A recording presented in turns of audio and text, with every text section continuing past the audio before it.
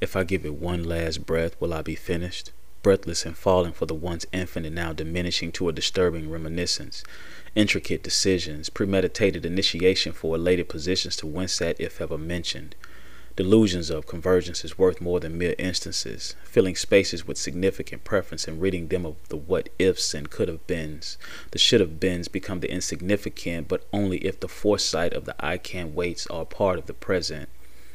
The resonation and the marinating of deep thought, the positivity of the benefit that doesn't doubt, the heartstrings strings played but not playing for selfish routes, kissing to her lips face to face with persistence as a given, living in the single moments, loving every part of her, laughing at the shape of your square demeanor that she inspires in an effort to protect her, subjection to the erecting of walls that barricade dysfunction, glass houses and war rooms without doors to meet the unwelcome. Seldom are the waters that are above sea level. However, when you're drowning from the storms of your mind while trying to find a dream too, you miss the light preserver that's standing right in front of you. Your hindsight, it blinds you. Your foresight is too new. So it's not plus two, it's what you believe when it's the Trinity that believes in you. The accurate depiction of passion isn't friction to me, but I'd be lying if I said it's not present, though when you're absent, I'm still lifted by the prevalent essence of your access, granted to me without prejudice, spoiling me with your efforts, to allow me to afford you, me efforting with all of my matters most to you. The being of seeing sounds, of hearing colors while paying penance, will previously equal a physical repentance. An epiphany hits and change behavior inspires the shift, a whiff of the auras that lay, dormant to some but historically sentimental because of the way, in the air that it hangs, the air that it brings as it flows to better shores that sing. Oreo J.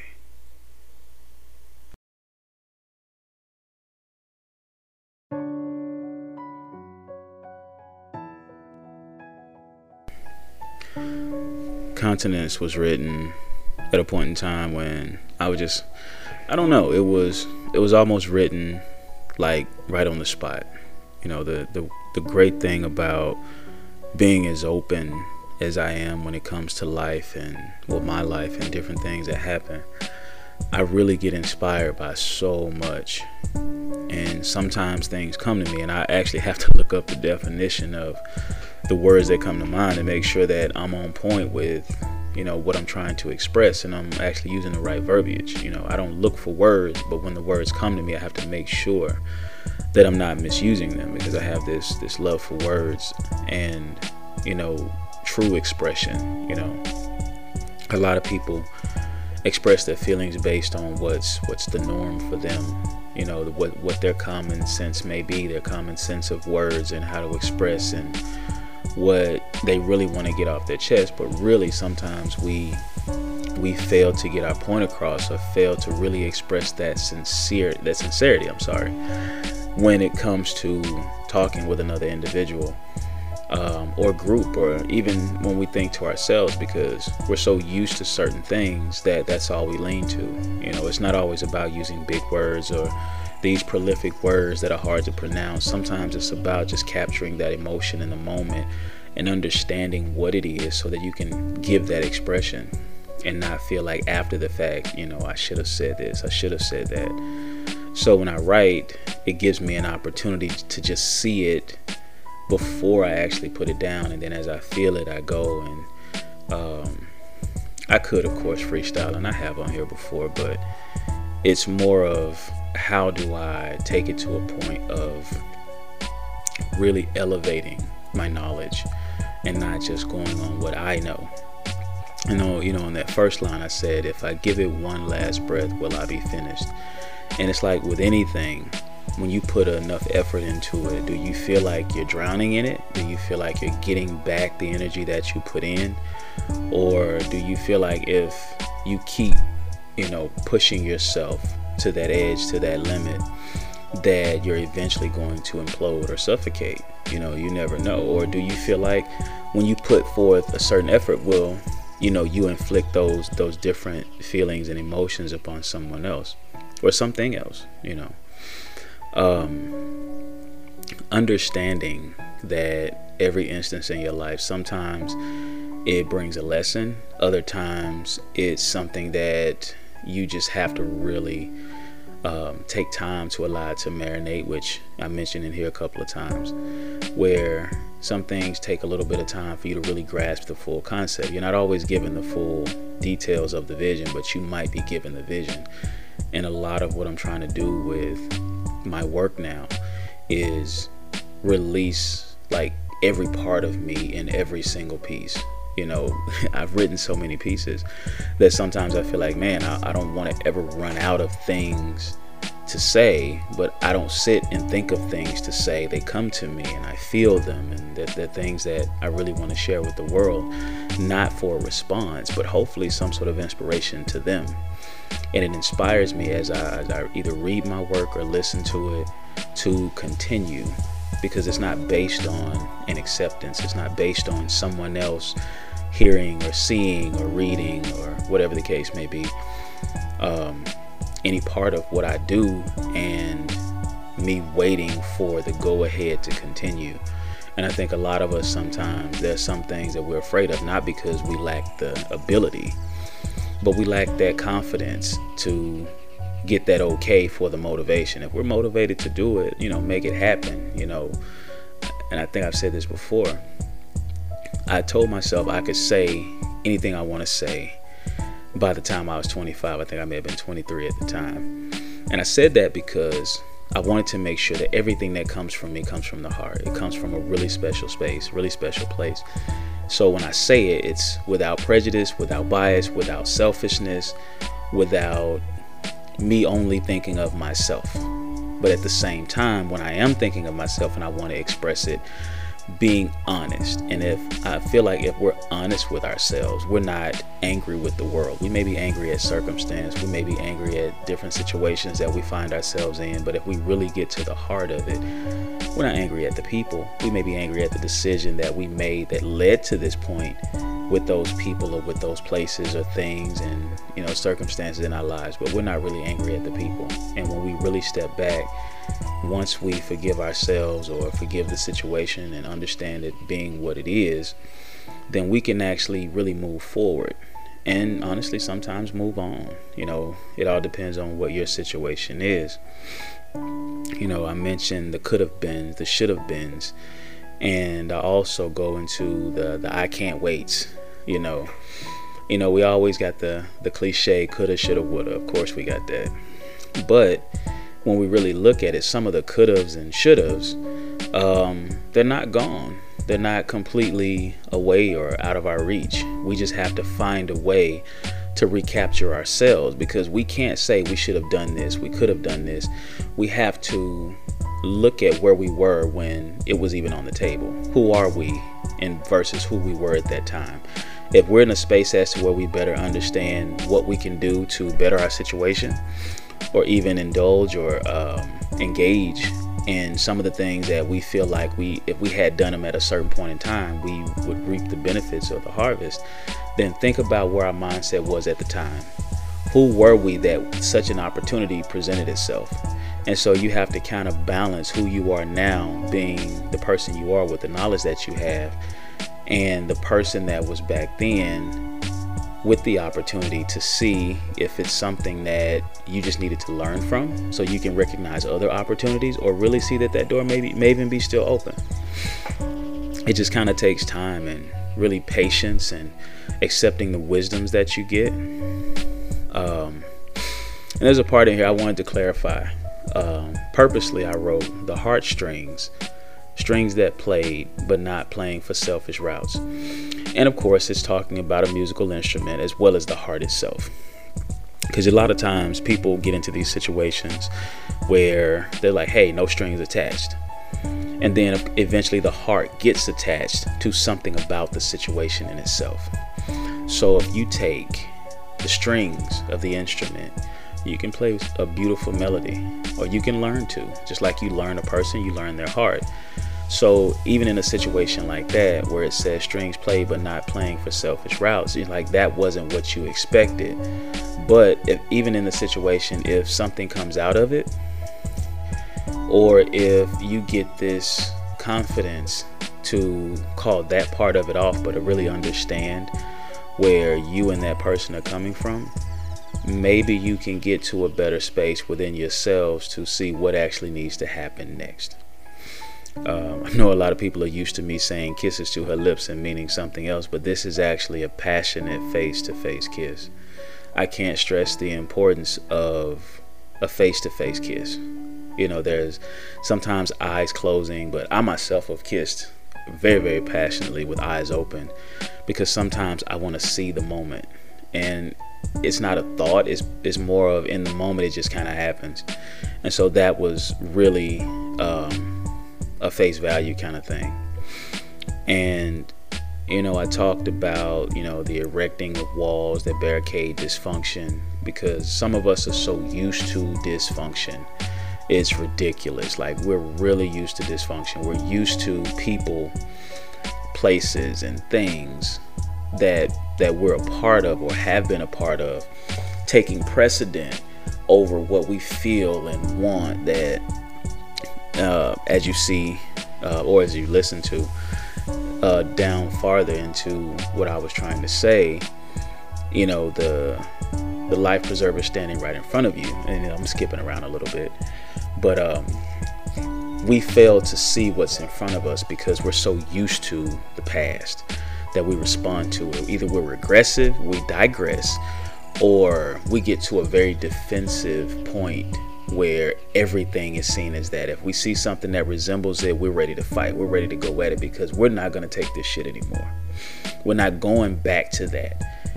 Even though it may not be the same, if anything about where you are feels the same, then what's in front of you don't feel like it's a life preserver.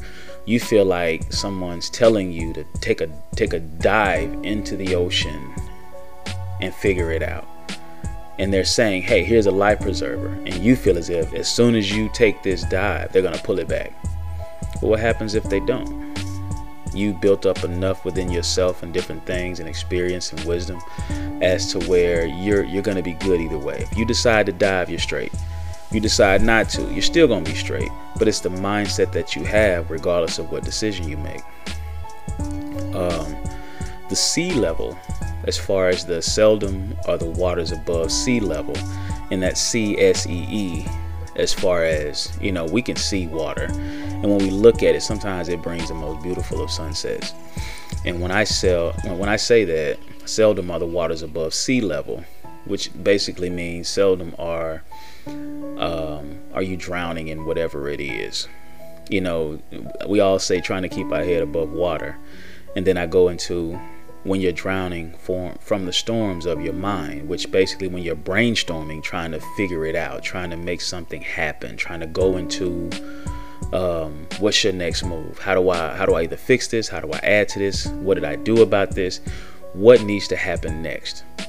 You know, then it says you missed the life preserver. So while you're brainstorming, eventually we venture off into our same way of thinking, although our circumstances are far from what we've ever had to go through, far from what we've been through, what we've had to deal with. But that familiarity makes us connect the two. So we feel like now we're back in this quote unquote sort of matrix type of situation, when really what's standing in front of us, or the opportunity that's right in front of us, gives us a chance to actually grow and move on from it.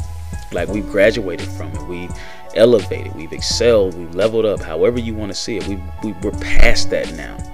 So what do? And then when I say your foresight is too new, it's TOO. Like, your foresight is also new. So what's in front of you, you can see it, you can reach out and grab it. But for you, it's like it's still too new. So then I say, so it's not plus two, meaning when we always say 1 + 1 is 2, so on and so forth. It's what you believe, then it's the Trinity that believes in you. Basically, that's me with an expression of my faith, because I believe in God. I believe in the Trinity, God the Father, Son, and Holy Spirit. And a lot of times I don't really put a lot of it out there, but I kind of give tidbits, because I want people to understand that when a person doesn't have the same belief in faith, that you still have there's this balance, there's this connection between people. that we have to understand that even though a person doesn't believe the same thing, there's a level of communication that you can have as to where they can gather strength and confidence in what you have. And you don't use your faith to fight people, use your faith to inspire people. And that's where I was with that. Then I say the accurate depiction of passion isn't friction to me. Although I'm a very intimate, very touchy-feely, very sexual person, the idea of passion isn't about the friction. It's not about the intercourse. It's not about the sexual nature of everything. A lot of the passion from me inspires those things, but at the same time, it doesn't take those things to inspire me, if that makes sense. But I'd be lying if I said it's not a present, though when you're absent, I'm still lifted by the prevalent essence of your access. So basically what I'm saying is, when you allow me that physical aspect of you, I'm saying to you that when you give it to me, I feel spoiled. I feel like, man, I want more of this. And then it says to allow me to afford you, me efforting with all of my what matters most too. And it's still not the physical. It's still that part of me that wants to give of myself to you. And of course, me being a guy, a lot of people would say, oh, all guys think about is this, all guys think about is that. And that's not the case.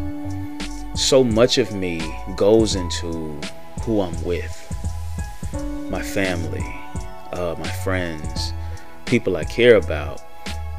And so for the person that I'm intimate with, my wife, it means that all of me wants to spill over into her cup, not to overshadow, not to take up the space that she still needs to fill with herself, but to really just be there, be a beacon, be a confidant, be everything I need to be to her. And during that process, aside from the physical, I'm super attracted to the fact that you actually exist. So that's what that is. And efforting is basically efforting. I kind of broke it up, but basically me trying. That's why I broke it up. Because sometimes you can try and you can miss. You can completely miss the mark. You don't want to miss the mark, but you completely miss the mark. And it's crazy that you miss the mark because you're trying your best. But at the end of the day, do you give up? Do you allow the missteps to define your next steps? No, you keep going. Sometimes you trip and don't fall. You just keep going. But by all means, don't lose that confidence in what passion you have for that person. And then, of course, it says the being of seeing sounds and hearing colors while paying penance. We punish ourselves willfully, willingly, when we do things to those that we love. And it's not like we're trying to, but we do feel like, man, what am I doing? How did I get to this point? What do I do? And it hurts. It hurts really badly when something we say or something we do hurts someone. It gets them to a point of emotional pain, distress, or stress. And all we want to do is make them feel better. But how do we make them feel better when we're the cause of it?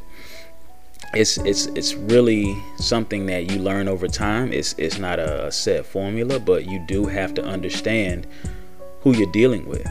You have to understand that person, and you have to be willing and open and willing to learn. And you're not always going to get it right. And at the same time, by the same token, you may not actually go through with being able to actually show what you've learned, so to speak. And the life of the relationship may end before you're actually able to show it. And it happens so often that people don't even realize. That's when you get a lot of bitterness, you get a lot of anger, you get a lot of pain after the fact, because then both parties are able to see what part that they played. So that's why I say epiphany hits and change behavior inspires the shift. So when that shift happens, if it happens within the relationship, you figure it out and there's longevity. If it happens afterwards, sometimes you have a lot of bitterness. Sometimes you have a desire to move on only because you hope that it band-aids or blankets or hides or destroys, diminishes the pain that you feel based on the relationship where you were in the process of growing. Now that you've grown, you're like, damn, I could have had this over here. Then it says a whiff of the auras that lay. It goes into dormant to some, but historically sentimental because of the way in the air that it hangs. It's like one or the other or both people can feel that in a relationship, there's so much that's like right there. You notice that potential right away. Like, man, we could be this. Oh man, you're so this. And you have all these ideas for this other person, not only for them, but also for the relationship and where you could be. And it's like a lot of it has laid dormant for so long in that person that you're trying to figure out, what the hell am I supposed to be doing? How am I constantly messing this up? How am I not able to show them the reflection that I see of them? And it's very difficult when that person's never even thought of themselves that way, or they may even be humble. It's not always that person is down on themselves. They just may never have actually looked at themselves in that way. And you have to figure out, how do I get them to see this? There's like so much light, so much of them, that if they put it out into the world, it would just really take the world by storm and inspire and encourage, and all the things that they try to do, they don't even realize that they're doing, but they're doing it. They're making it happen, true enough. But be that as it may, like I said, a whiff of the auras that lay. Once you smell it and you see it, you hear it, you feel it, you want more of it. And it goes back to that passion, which is what attracts you to that person, which is what takes you to the point of an elevated elation to who that person just is. Oh my God, it's like, wow. You want to kiss, you want to hug, you take all these moments where back when I said your square demeanor, it's like, dude, you just kind of feel like, oh, hold up, let me kind of straighten myself up. You don't necessarily change the way you dress, but you kind of spruce it up a little bit. You don't change the way you speak, but you kind of make sure that you're speaking that language, however it may be. It's not necessarily a brushed, polished. It could be Ebonics. It could be anything. Whatever it is, you want to make sure you speak the language of love to them. And it's an incredible feeling when you can actually do that. Then you get down to the air that it brings. I actually got that from something I looked up, and I was like, hold up. I want to make sure that I'm actually looking at and using the right word, because I've always looked at this, whether it's an heir to the throne or the heir of something. But in this particular case, I'm actually talking about a river in England. And I don't want to mispronounce the word, but the Pennines. Later on, I may end up having to change that particular pronunciation if I'm wrong.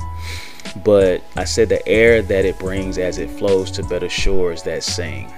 And basically, a lot of times when we're close to any body of water, even if we're in the tub, as simple as something like that, it's like it sings to us, it speaks to us, it takes us to a point of this nirvana that we can't even imagine. Like when we soak in the tub, even if it's the shower, that water in itself and the air, basically that particular river in England, I was basically speaking about the water, speaking about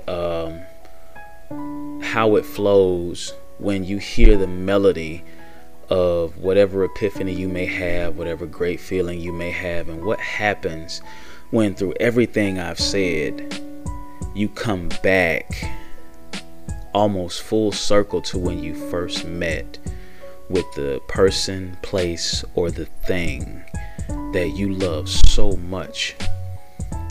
You don't want to let it go. You don't want to walk away. You don't want to discount it. You don't want to seem like you're discrediting it. You want to figure out the best way to honor it, to put it on this pedestal where it's safe. You want to protect it. You want to guide it. You want to lead it, but you want to learn and grow in the process. You want to give so much of yourself to it and have your cup refilled, replenished, not lose your spirituality or higher being that you believe in, but also pay tribute to the fact that whatever your higher being is, in my case, the fact that God saw fit to give me something in my life outside of all the other reasons that I have, but he decided to give me something in my life worth living for. And for that, I entitled this piece, Continents.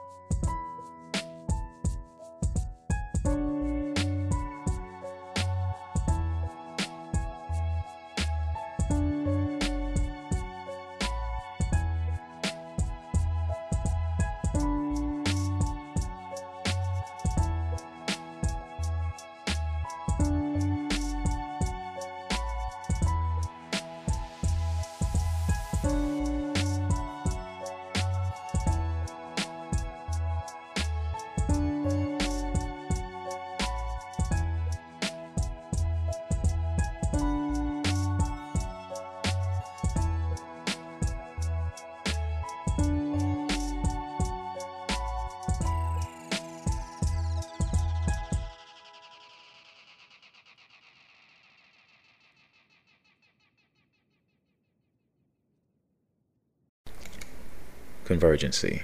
The coming together of the three core characteristics of a woman's beauty: independence, confidence, and intelligence, and the result being a multiclimactic outcome. Second definition: the coming together of two separate entities that are usually characterized as individuals due to their differences in genetic makeup, perspectives, and/or views of progression, allowing the possibility of a positive outcome. 3. The coming together of two beautiful minds in a creative collision of ideas to create a masterpiece across any medium, a session. 4. Simultaneous climax with someone, whether mental or physical, that infuses a powerful connection.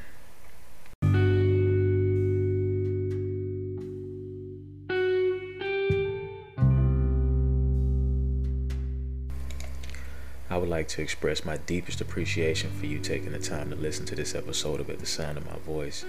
If you have any questions or feedback, please feel free to leave a voicemail, a comment, or a review. If you're interested in being a guest or advertising with us on At the Sound of My Voice or any of our social platforms, please email us at channel82@gmail.com. That's CHANNEL, the number 8, TY, the number 2 at gmail.com. You can also follow us on Instagram at _the_sound_of_my_voice for even more content and updates. And stay tuned for our merch coming very soon.